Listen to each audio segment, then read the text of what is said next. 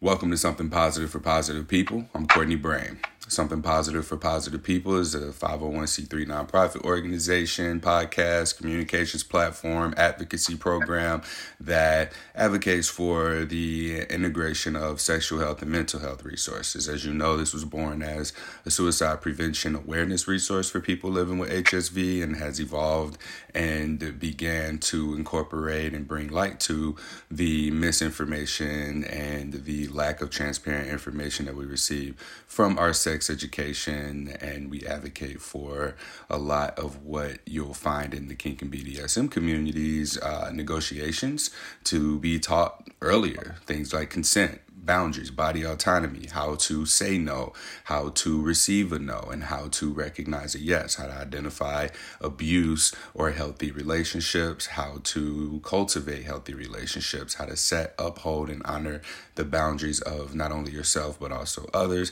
and to be able to seek out resources in the event that something goes wrong, which is essentially what this is. It's a sexual communications platform. So, if you want to donate, visit Venmo or Cash App at Courtney Brain, which is just my first and last name all together, or you can donate via PayPal at paypal.com/SPFPP. And I don't think I've said this in months, but we also have a Patreon account, but you don't get anything on Patreon. In fact, they just take a little bit off the top from whatever donations come in monthly, but it's a set it, forget it type thing. We are still paying for people to get therapy if they're in the states of our therapists. And then, I talk to everybody who reaches out. So, if you're curious about where your donations go, or if you want them to go to a specific place or cause or a resource, don't hesitate to reach out and let me know. We can make that happen. All right, today I'm here with Julian. You reached out to me through the website, which was great. That lets me know that it's working and people are able to find it and see it.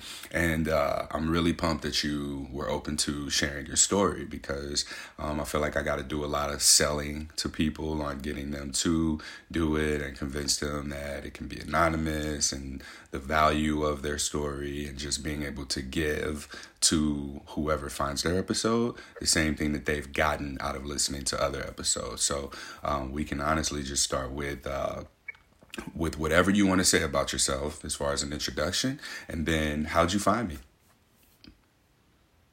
Thank you so much, Courtney. Yeah, my name's Julian. I'm 33 years old. I was born and raised in Philadelphia. I found you on the podcast application. I was diagnosed less than a month ago. It's been traumatic. I sought resources right away because I'm an addict. I'm in recovery. I've identified trauma before, and as soon as this started to happen at the beginning of May of 2022, I started to spiral out with my mental health. So, there was an episode. I was getting misdiagnosed, and then I finally went to my primary care office, where I got some tests done, a PCR swab, and then I got some blood drawn. And on May 20th, my doctor called me and said that I was diagnosed with HSV2.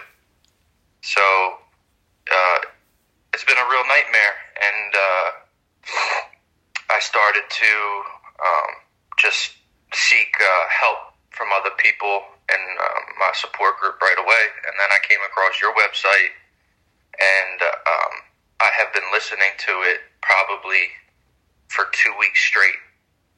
I deliver food out of my car. I'm currently door dashing in Philadelphia as a means to make income, and it was just a perfect opportunity just to listen to you and the people you have on your podcast. It's been tremendously helpful. Thank you. I appreciate that. I guess where you are right now, like, this is new. I don't think I've interviewed anybody who's been this freshly diagnosed. So at any point, if you need to take care of yourself, if you need to call time out, just make the gesture. I'll pause it, and ain't nobody got to even know we did it, all right? Courtney. I appreciate that. Yeah, no problem. So what did reaching out to your support group look like? Because it sounds like you knew you needed that right away. Yeah, I'm very close to my parents.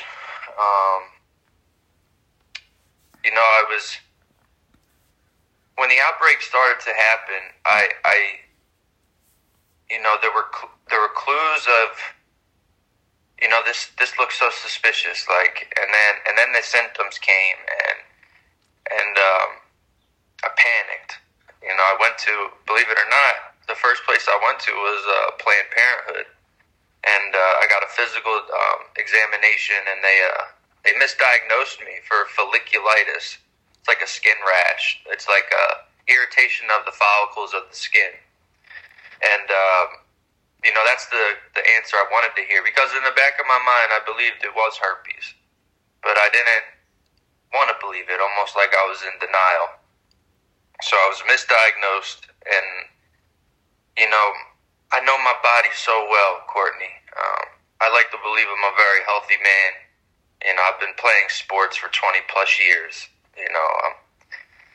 But my lymphatic system started to react. I felt on the left side of my groin, my lymph nodes just on fire. And at this point, I'm going insane on the internet. I'm looking for anything other than herpes, which have similar symptoms. Praying for the best, and everything in my gut was pushing me back to herpes simplex virus. So the symptoms got worse, and I went to another healthcare facility, an urgent care, with another physical examination, and he believed what Planned Parenthood said. The same thing. I think it's folliculitis. I think it'll go away on its own. Just give it a week or two.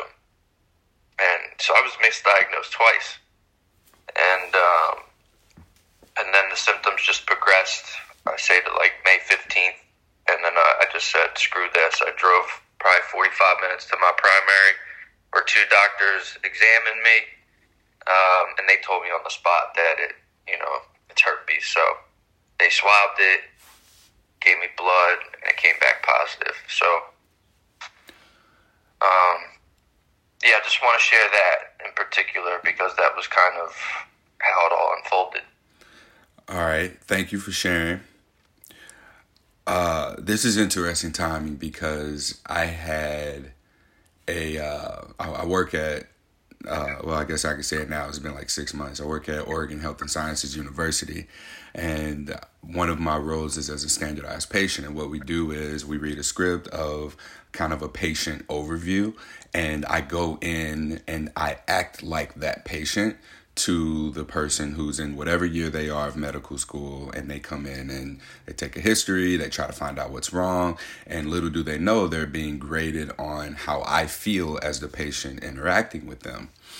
Part of the case was that I saw another doctor who gave me a diagnosis of something, and this was something for back pain. And when I told this doctor, they said, "Oh, well, I don't think the doctor was being dismissive to what you thought it was. They might have been right too." And so in that moment, like now that I'm hearing you say this, it feels as if there's kind of like a code of honor, if you will, between doctors, kind of like there is with like cops or in a fraternity or with your teammates. It's, oh yeah, they're right. They're more than likely right. And what I'm hearing in this and what's coming up for me is the original person didn't want to deliver you a diagnosis, and the second person didn't want to discredit medicine or the practitioner. So it was kind of like this like reflex to agree with that person, because I don't know that if something is herpes, I don't think I've ever even heard of that word that you said that they tried to diagnose you with. So it's like, where did that even come from? And people are diagnosed with herpes so consistently that did they just not want to deal with how you may have responded on the spot? And that's why they just kind of sent you home with what that was? Did they even talk to you about sex? These are all questions that are coming up in my mind because that doesn't seem like something that should have been missed. Yeah, I've done so much. Believe it or not, Courtney, Philadelphia has a great educational system. Like, we were educated very well on sexually transmitted diseases growing up. I knew about herpes my whole life. As my sexual life progressed throughout the years, I just never believed it. I never believed I would contract the virus. I knew it was prevalent. I knew it was common. I just didn't want to believe that it would happen to me. So that was kind of the mindset. So with doctors, like for instance, when I went into Planned Parenthood, she had said, I don't believe this is herpes because people with herpes tend to come in here with extreme pain. Like, that's what she said. It was like more like she's rating this on how much pain I'm in. And it was almost, it's not that she dismissed me. She looked at it. She didn't believe it looked like herpes. Okay. So I just took her advice on it. I wanted to believe that it was true. No one wants an incurable virus, but in my gut, it's almost like always in your gut, you know your body, you know what it looks like, you know what the symptoms are. And I continued to fish until I got the correct answer, and I don't know why someone would do that.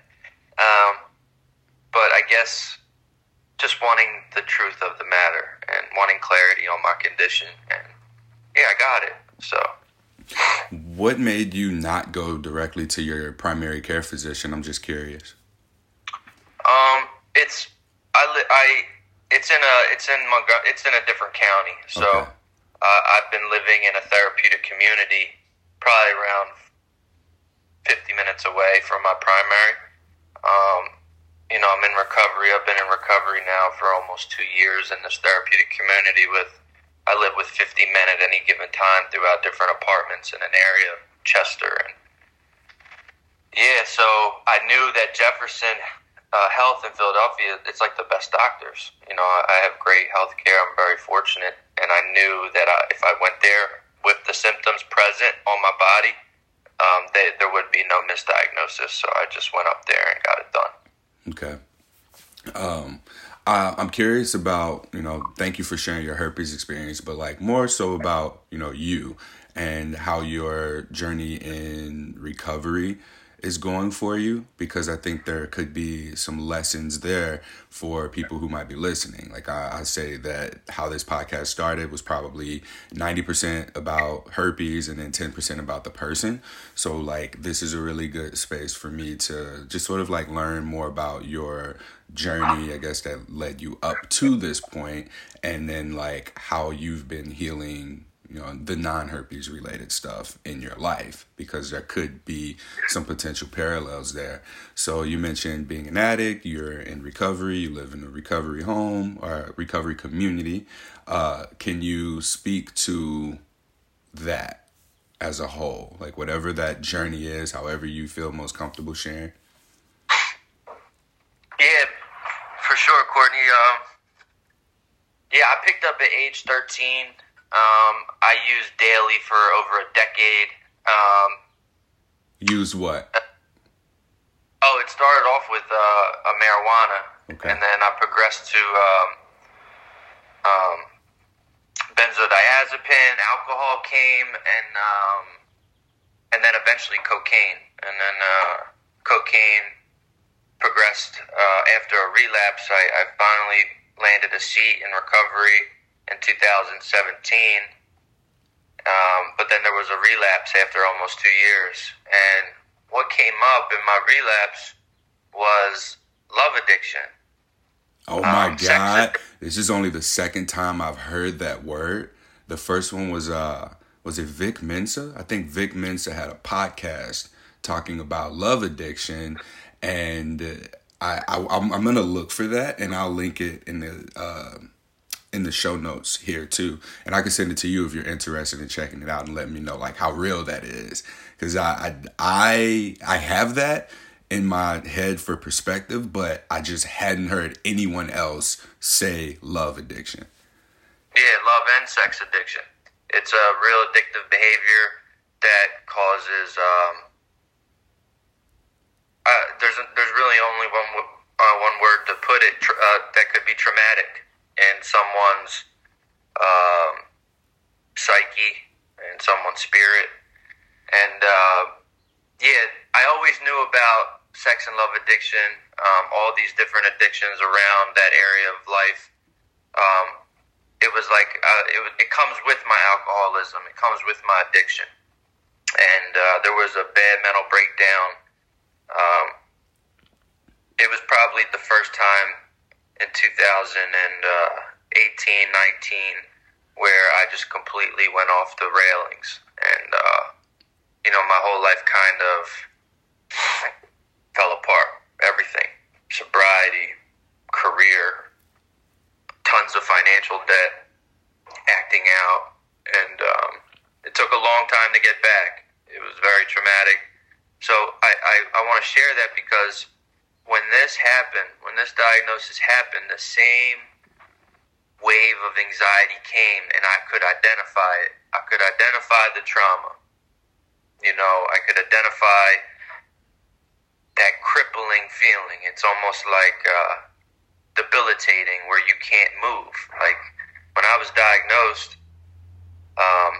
and still to this day, about almost coming up on 30 days later, I wake up with these panic attacks, and the anxiety just riddles my body, and my nerves are shot, and it's hard to focus. And with my experience, I identified it right away. I'm like, here it comes. Like, this is the trauma that I've endured before.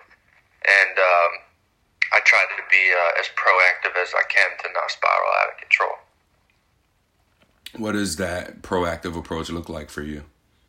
Yeah, so in recovery, so what I'm learning about HSV, I always knew that you talk about it so much on your podcast is like extraordinarily it's incredible, man. And I always knew about the stigma. Recently, I've been disclosing. I've been letting everyone because they knew something was wrong with me. The men in my house. One day, I was just so helpful and bright, and things are going great. And to my roommate, in a feeling check saying, Join, like, you were reading with me every night, and then something has happened to you. I don't know what it is, but it's very clear you're distraught. Please talk to me. Please tell me what it is. And, yeah, you can't hide something like this. It's not, I don't know how people do, but for me, it just took the life out of me. And I just started disclosing it with my peers, and it was like a slip. It's like you're not sure what to do. It's like, damn, do I keep this to myself and go through this misery, or do I immediately break any stigma I have in the back of my mind and let all my peers know what's going on with me? And I just went for it. I'm sharing it openly in a group setting to all my peers, like, hey, man, I was diagnosed with genital herpes, and I'm going through a very rough time, emotionally and psychologically. So, yeah, and just letting people know the truth. And it's been empowering. It's been helpful. They treat me the same way. They're supportive. And then, of course, psychiatry. I went right away, and I got put on medications I used to use for the anxiety, and it's been helpful. Therapy, trauma therapy, it started it right away. And it's interesting, like, I have a grant sponsor, and I share it with them, And he said, "Oh, I have it too. Been living with it for 20 years or 30 years." And he said, "I need you to go to the next men's meeting and share about it openly on the floor." And I'm like, what are these directions? What are these instructions? Why am I doing that? Why would I do that? And he texted me. He said, either get humble or be humiliated. And it's interesting, when I started to disclose immediately, people started sharing their diagnosis and with me. So now I'm growing in numbers now. I needed to write down "get humble or be humiliated" on my fist, so I didn't lose it. Thank you. You answered a lot of the questions that I was going to ask next, which was, how was it received?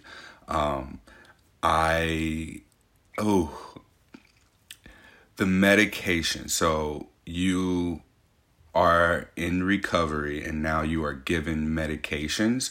Are these medications things that potentially could be something that cause you to relapse or you can get addicted to? No, these aren't considered. I'm on a anti-anxiety medication called Seroquel. No real addictive qualities to the drug. You get it through psychiatry. It's approved through my therapeutic community.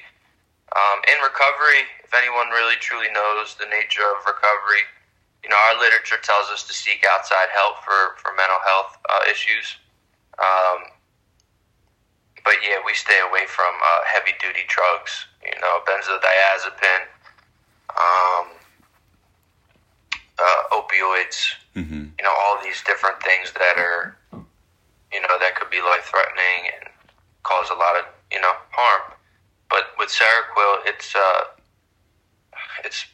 for me, with my breakdowns and the trauma I endured, going into psychiatric wards, this drug has helped me stay calm. And it's something I was on when I first came back into recovery, but because I was getting well, I'm getting well, things are coming back, the mind, the body, the spirit, and I just weaned off of everything. I learned that, wow, like I got to a point where I didn't need medication. And as soon as I got riddled with the anxiety from my diagnosis, it was crippling me. Like I noticed it right away. I couldn't wake up. I couldn't focus. Panic attacks. It's gnarly, man. It's really gnarly. So, it's helped me over the last week. I've only been back on it for a week. It's helped me process it with less anxiety. Mm-hmm. You are in a community of people where there seems to be like a culture of healing. It's supported. It's super. It sounds like in your disclosing, you received a significant amount of validation as well. And I try to speak to people regularly to tell the people who know you. Don't come to me, a complete stranger, and think that venting to me and receiving validation from me is going to fulfill the void of just knowing that you are who you were 10 minutes before you got your herpes diagnosis or before those first symptoms showed up.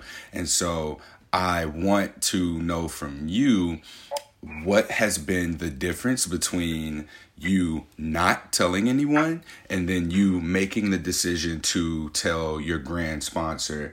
And I want to know, what did you expect from telling people? And then what did you get from telling people? Connection. It's such a good question because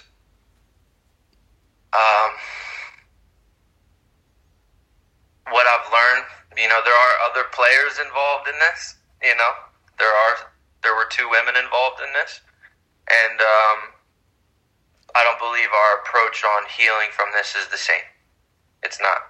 I know that that's just human nature. When people get diagnosed with HSV, that's not their first instinct. The first instinct is a fear of judgment, and a fear of being separated from other human beings. And I know what that feels like, 100%, because I was diagnosed, and these are the fears that start running the mind. And but with what I've learned on my journey is, man, those fears can kill me, man. So, I can't live with the fears. It's they have to be treated. My fears have to be treated with connection. And I know you want to say more, but I think this is I kind of need a clarification here. When I hear connection, it resonates with me. Like, I feel like a little bit of a chill activating my central nervous system, saying, hey, lean into that a little bit more. So what's speaking to me right now is how we can go about looking for connection. On one hand, it can be an unhealthy way through coping. We can think of sex as connection, or we can look at the absence of sex and feeling like we're disconnected, or we can take what's the word I'm looking for? Like a platonic, intimate approach to connection and feeling connected to. So you could see other people on social media who look like you, who are also struggling with the same thing that you're struggling with, and feel connected to. This leads to people going to the herpes support groups and either having a positive experience or a negative experience. And then that feeling connected to the connection that you feel just being around people who are like you can also shape how you feel about being around people like you. So an example being going to a herpes support group where you see people are sharing, oh my God, I was just diagnosed with herpes. This is the worst thing. I want to kill myself. You get there and you're like, yay, there are so many other people with herpes. And then you're like, oh shit, people are either validating your negative feelings with more negative feelings, or you might experience an invalidation because you think to yourself, okay, I'll be okay. I just need to find other people who have it. And then you see that there are people who are absolutely miserable. So I give all of that background because I want to ask you now, like, how you went about feeling connected to as a way of healing, not coping, meant leaning into more of your platonic relationships, going to the support and communities that are around you. Is that accurate? Yeah, that's just the way we're taught in recovery. We're taught that the power is within the group. It's spirituality. It's believing in the spirit of the universe to heal you, but without other human beings and connection, man, it's almost like an impossible task. So I've had so many intrusive thoughts on this from every angle, Courtney, of how to accept this. The grieving process, bargaining with the internet, Courtney, like, where's the cure, man? Like, I'm obsessive in nature, so I've been on the internet for hours on end over the last 4 or 5 weeks. It's just this grieving process, and then in the grand scheme of things, Courtney, I feel like the only way to truly heal from this is to grieve. Like, you had someone come on your podcast, and he was great. He was talking about, like, not pushing someone to say, oh, it's just this, like trying to tell people how to grieve. Like, people have to grieve in their own right, whether it take a month, 2 months, a couple years. Everyone has to grieve the way that they must. And I'm trying to figure out, through my grieving process, how to get to a new level of acceptance. And I believe it'll come if I'm willing to put the work in and get connected and do things that I don't want to do. Like, people don't want to heal from it. They kind of just, they rather try to deny it or act like it's not real. But for me, it's very real, and I'm on a new path to finding this new network that I never had to dive into. You don't have to dive into something until you need to.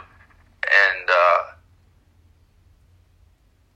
so I hope with finding other people who can relate to who understand what being newly diagnosed feels like emotionally and psychologically, and picking their brain and doing my best every day to get well.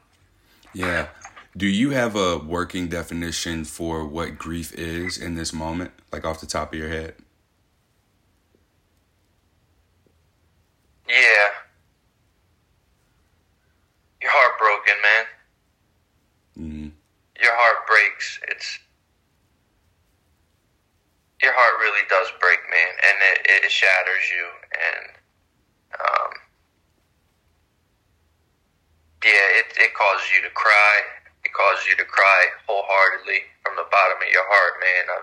I've done that several times since my diagnosis, and now there's like new responsibility. You think it's because I loved loose sex my whole life. I never had to have responsible conversations around my sex life, and this is just a new responsibility. And you talk with these people about, because that comes into your mind, the future. It's the fears of the future. It's and all these people on your podcast talk about the things that we think about newly diagnosed, and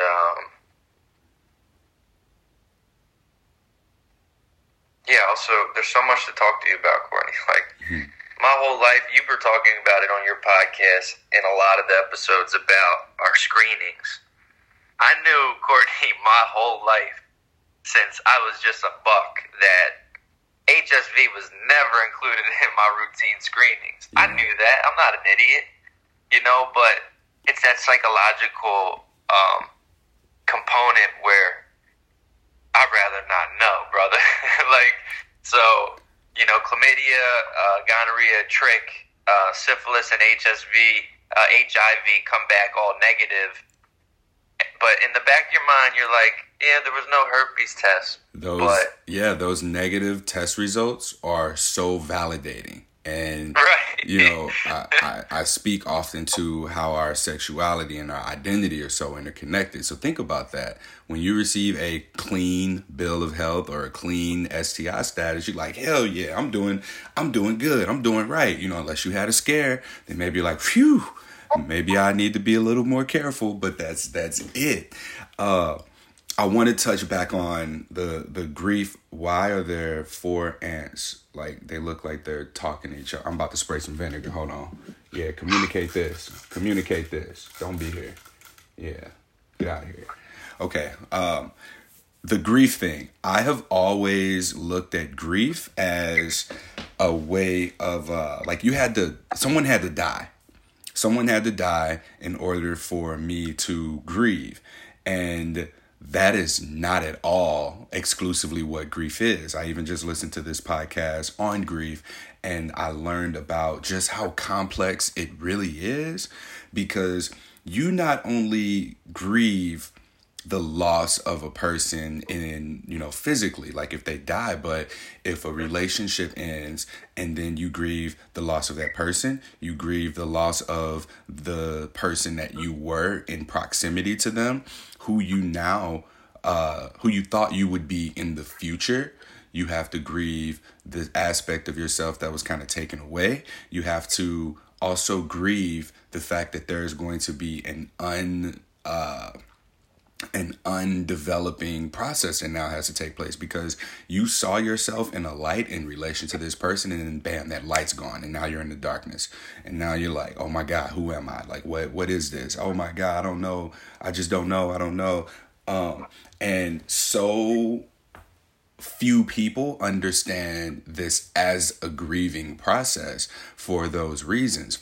We now have to unlearn, we have to relearn, we have to establish a new type of a connection with ourselves. And you spoke to that word connection, right? Think about how we connect. Think about who we're connected to and why we connect. We are often so hyper-focused on our connections to other people, and now like looking at our ability or inability to connect in the way that we're used to connecting, being sex, and we overlook what our connection is to ourselves. So I just wanted to really drive that point home and speak to grief as a non-linear thing. It's very complex, and to be honest, it probably looks more like if you were to grab some spaghetti noodles from the pot, like after the pot's cooled a little bit, and just fucking throw it on the floor. Like, that's what grief looks like. It looks like untangling those spaghetti noodles, right? It's not just one noodle out. Oh, this person died, so let me smooth this out. It is ugly. It is nasty. It is gross. And it gets to a point where the process becomes more observable, but that doesn't make it any more clean. So I'm sharing this here because I don't want people to think that, oh, I'm not grieving because no one died. Yes, like there is an ongoing death that occurs of your ego and your sexuality, the relationship that you may have gotten it from, your relationship even to your friends now, because in proximity to the people around you, now you're going to maybe be a little bit different when you go out with your friends and they're like, ooh, that hot person is looking at you. Let's call them over here. And now you're immediately like, oh my God, what if I have to tell them I have herpes? I don't want to have to tell my friends I have herpes. It affects us in so many ways when we ignore it, especially. So drawing awareness to not just what we're feeling, but also like what the grieving process is, what grief is, that is going to support us tremendously through our healing process. So we got to go through the grief in order to heal. That was more than what I was trying to say, but hopefully that drove a little bit of the point home. Yeah, it absolutely did. Yeah, and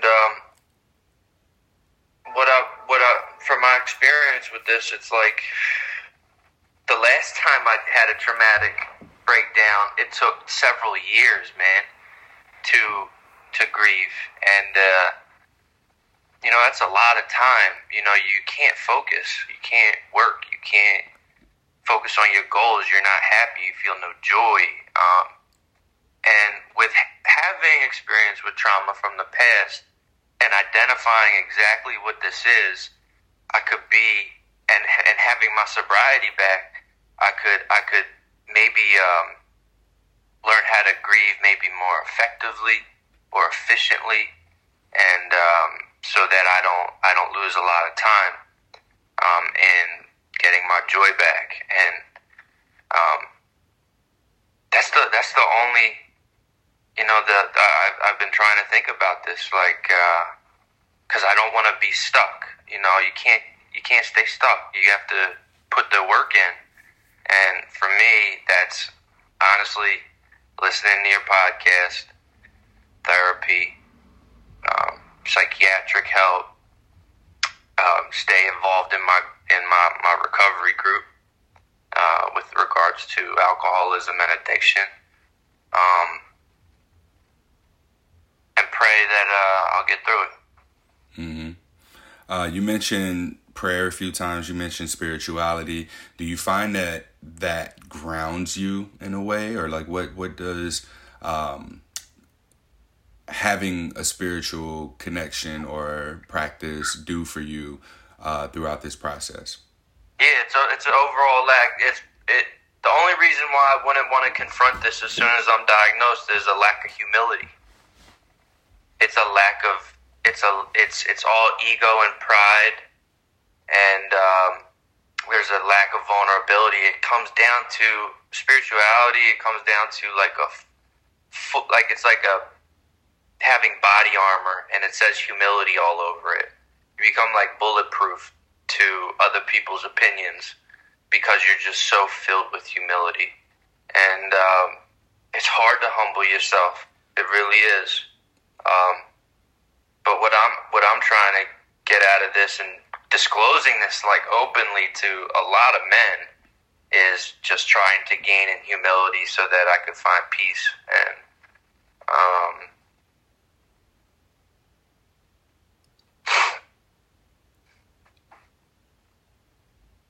not easy. I hear you say disclosing to men, disclosing to the men around you, that process is that different than disclosing to women? And then if so, how? Because you're heterosexual, and you're someone who has a community around you of men. So you are checking in with these men and disclosing to them and talking to them. How is this different than disclosing to women, and what do you get out of it that's different? Well, yeah, I was at my home group the one day, Courtney, and one of the female home group members knows me very well, and she knew something was definitely seriously wrong with me, and she told me to come to her and she said straight up, like, Julian, what is wrong with you? And I disclosed it right to her. You know, very simple and the most humiliating, or in a way of trying to be humble. I said, you know, I was diagnosed with genital herpes, and it's taking a huge toll on my emotional health and my psychological health, and I don't feel well. And it's so crazy how God works. It's like, she's like, okay. And like, you know, I'm crying and she's holding me, you know, just like that pain is just coming out of you through your tears, like, because it's so painful, man. And she said, it's okay, Julian. I was diagnosed last year. And it's just, and she had later said, like, we talked on the phone, she said, Julian, I don't think I've told anyone that except, you know, my immediate, you know, her significant other or another person in her life. She was like, you're the only other person I was able to say that to. So what I'm learning is when you're vulnerable, in very vulnerable situations, people are like, oh, wow, like, if he can do it, I can too, you know? And I think that's I just think that's the solution. The only way to help yourself is to help other people, man. You do it. It's the only way, you know, and it's just another opportunity for me to help other people. It's just, I can't see any other way around living a good life with this. I hear that. The only way to help, well, not the only way, but one way to help yourself is through helping other people. I've heard that on a few different podcast episodes and guests, and I'm wondering, like, is helping other people in your mind something as simple as sharing this podcast or being on this podcast, or what does that look like to you? Is it just sharing your story? Like, how do you feel like you are able to help other people? Yeah, it's almost like the responsibility pledge. Like, I'm responsible for anyone, anywhere reaching out for help. I'm responsible for that now. And that's just the way we're trained in recovery. We're trained to give our time freely. And through that you find peace. And through that you find comfort. And you find purpose. You know, like, I feel like for me, it's my only solution with this, with the way that it has hindered my growth and with my psychological health, is to say, okay, give yourself the time you need to grieve, but there's responsibility when you're coming out of it with your acceptance. It's to anyone that is struggling. You have to be willing to go to them, call them, be there with them face to face, and help people through it. Because I've noticed how it could cause suicide. It could cause complete mental breakdowns. Because it did for me. There was suicidal ideation throughout my thought process. Like, I can't do this, God. Like, after everything we've been through together, like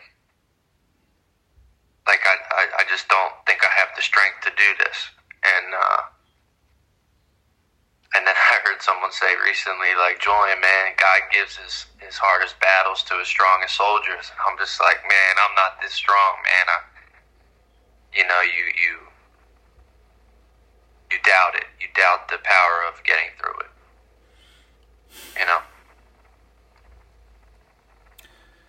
your support, your community, they have absolutely given you strength.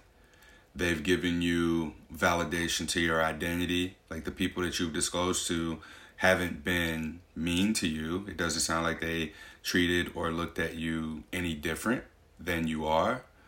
And I know that people are deathly afraid of another person knowing that they received a herpes diagnosis. And my theory is that people are afraid because they're afraid of how people view them from their sexual identity. And what I'm hearing here is that the insignificance of how a person views you sexually, especially people who you're not having sex with, if you are or aren't, like, that is insignificant in comparison to being able to share with folks that you are going through a hard time, this is what you're struggling with, and then be able to receive that quality of validation that you are who you are and that you are no different than who you were aside from whatever was going on with sex. And like, that's a message that I'm getting here. There's a lot, but people are so afraid. People are in fact afraid of telling people, and it's like you can live in fear not knowing the support that you can get. Or you can, just go through that one time through the process of telling someone and then welcome in the love, the connection, the validation that you are still who you were prior to your diagnosis from the people around you. And I don't see people having that, I guess, the safety or affirmation or the background experience in having positive encounters with the people that they should be having positive encounters with for sharing something so vulnerable.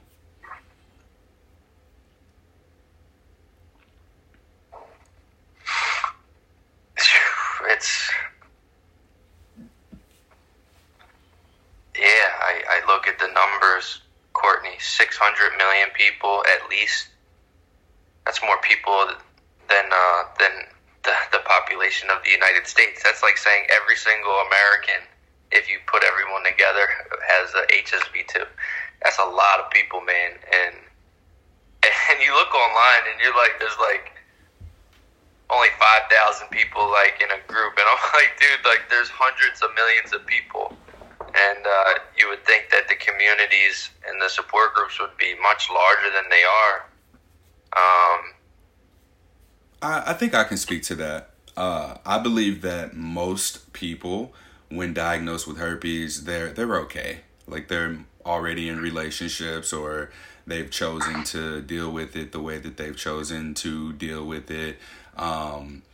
And you also have the people who are diagnosed. Like, when they're newly diagnosed, they get obsessive with finding the resources and the people and the information, and then they just kind of go on about their business. So it's like an immersion type thing. Like, you immerse yourself in the healing, you immerse yourself in the seeking of support resources and support groups, and then you get out. Like, you get in, you get what you need, and then you go. So that's why I think that the groups kind of hover around certain numbers, because people just get to a point of realizing that they don't need those resources anymore. And what they really need is like what you're sharing is useful. And I hope that this podcast serves as a touch point, like immediately when people are diagnosed and they search for herpes information, they find this, and then they learn just how much of the healing has absolutely nothing to do with herpes, so that they can get those resources, because they're abundant everywhere. Everyone's like, why aren't people talking about herpes? Why isn't there a resource? Or why aren't there more resources or more people talking about herpes?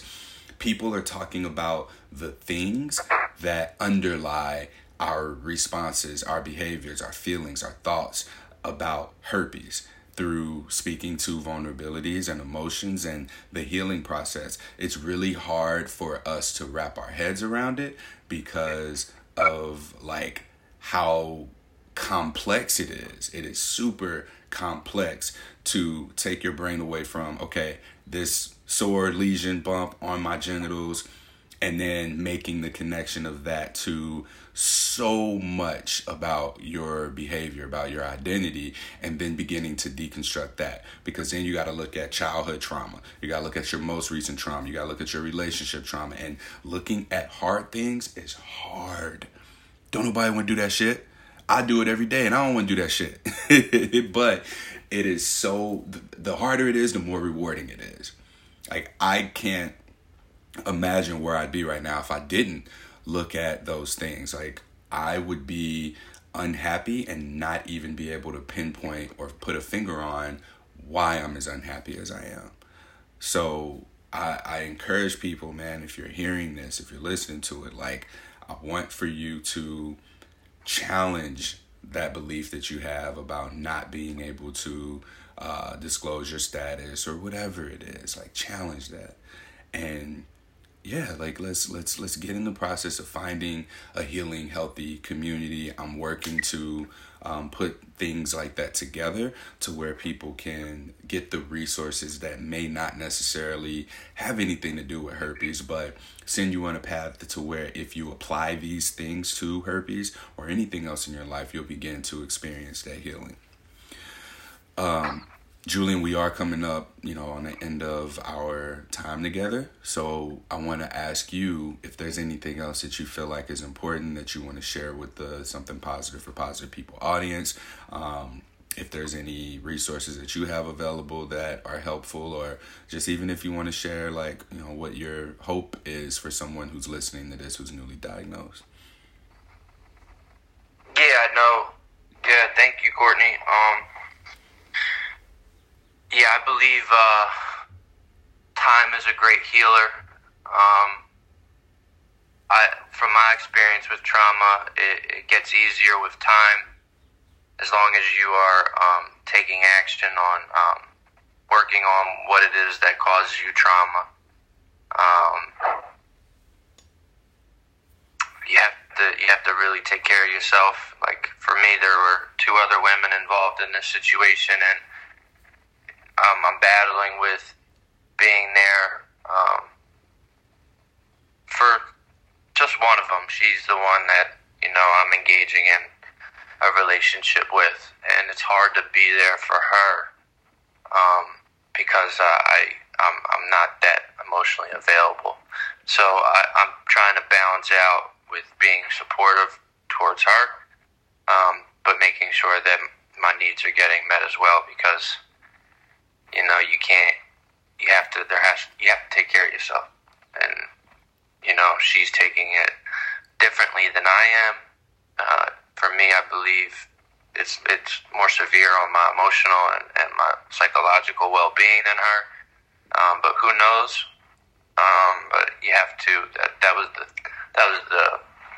the request from the professionals trying to help me, is that Julian needs to take care of Julian. And as selfish as that may seem, I struggle with that right now.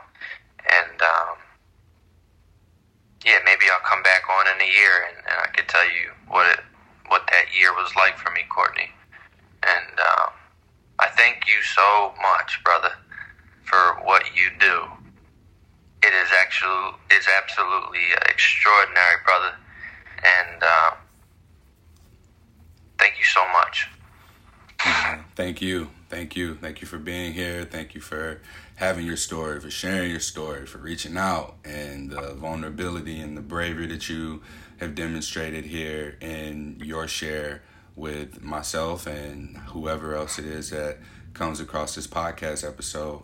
I am about to kill a significant number of beings that are just in my room. There's a line. So I don't eat in my room. I don't bring food in my room. Fuck. I had COVID a few weeks ago, and I ate in my room. There's probably like a grain of rice or crumbs under my laundry basket, or there's crumbs on my clothes somewhere in this laundry basket, because like I'm watching what these ants are doing. You saw me walk away from the screen a few times, and I'm like, where are they going? Where are they coming from? And they're like, going from my laundry basket to the window, and it's like 3 or 4, and they touch each other or some shit, and then they like go in the line. So there's about to be an ant massacre in my bedroom. And it's also getting hot outside, so maybe that's got something to do with it. But I'm sitting here and I'm looking at my laundry basket. I'm like, I don't eat in here. I don't bring food in here. What is happening? But they're only in this area. So I got my little vinegar mix because ants hate vinegar and they like run away from it or something. But I am fully prepared for what's about to happen here. That has absolutely nothing to do with anything. But anyways, yeah, thanks again, my man. And you can stay on and we'll chat for a little bit afterwards, but I'll go ahead and close this out. That concludes this episode of Something Positive for Positive People. Please like, rate, review, subscribe to, and share this podcast on whatever platform you listen to it on. I have not gotten reviews lately, and I know at least 300 of y'all listen within the first day of the podcast going live. So if y'all could give some reviews, I think that would be super helpful to you, boy, and help other people be able to find this resource significantly sooner. I mentioned at the beginning a lot of what we're doing. There's still the offering of therapy. I don't think I mentioned that the yoga classes, they're up online, and I'm managing my time to get back into posting the yoga videos pretty regularly, but there's therapy being offered. I talk to everybody, so I'm getting donations for like coaching. I think people are being funny because they know how I feel about that. But I don't like to offer coaching, at least for a price. Like, I just listen to people, ask them questions, and guide them in the direction of being able to continue to do whatever it is that they're doing on their own, and explore their healing process with the options that are available to them, and then make the best choice that you can make for yourself. So, if you feel compelled to donate, please do so at Courtney Brain on Venmo or Cash App, as well as PayPal at SPFPP. One of the things that I'm working on doing, we just got funding to produce 12 podcast episodes specifically for the state of Oregon, to just identify and start to track what some of the themes are and reoccurrences of, or the commonalities of, people who test positive for any STI, and kind of what their process is moving forward. So I'm directly using this to challenge the CDC's thing, saying that behavior doesn't change after an STI diagnosis, because it does. And we know that because we're here and we're listening to this, and we know what our experiences have been. So the more people who share, the more backing I get for when I'm finally able to connect with someone at the CDC and be like, yo, this is what's going on. Help me like resolve this and create an intervention. All right. I'll link to the Love Addiction podcast, and then there's a grief podcast episode that I'll find and put into the show notes as well. And if you need anything, don't hesitate to reach out. Till next time, stay sex positive.